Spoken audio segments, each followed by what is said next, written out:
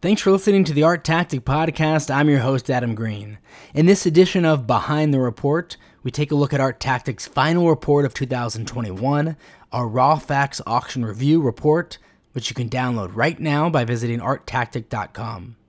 Despite the global turmoil caused by the COVID pandemic, this past year was actually a record-breaking year as global auction sales from Christie's, Sotheby's, and Phillips totaled $12.6 billion, up an astounding 70% from 2020 and just 2.3% higher than the previous peak in 2018.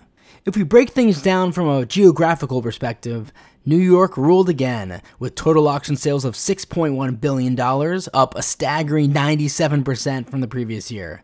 In fact, New York accounted for almost half of auction sales this past year. Hong Kong came in second at $2.5 billion, and London sits just behind at $2.1 billion. Despite rising sales totals, London's market share actually fell to 16.6% from 22.7% in 2020, as Hong Kong has become the second most important hub for the auction houses. While there are plenty of reasons why auction sales rose so much this past year, we do have to say that auction houses' investment in technology has played a role. In response to COVID, the auction houses successfully transitioned to provide a digital offering, including expanded online-only auctions, as well as the new hybrid format, combining multi-location with offline and online bidding. Total online-only sales made $1.35 billion this past year. That's up from $1.05 billion in 2020 and up from only $168.2 million in 2019. That right there really manifests how COVID acted as a catalyst for investment in the digital art market. What about the competition amongst auction houses? Well, Sotheby's maintained the pole position in 2021, achieving their highest annual total ever.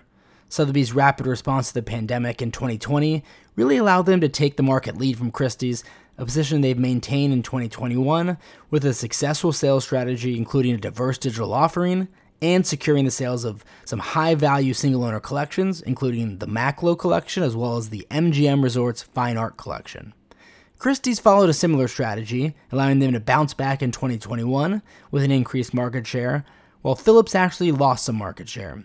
Sotheby's market share fell from 50.4% in 2020 to 49.8% in 2021, so pretty much flat, while Christie's market share increased from 40.9% to 42.6%. Again, just a marginal shift.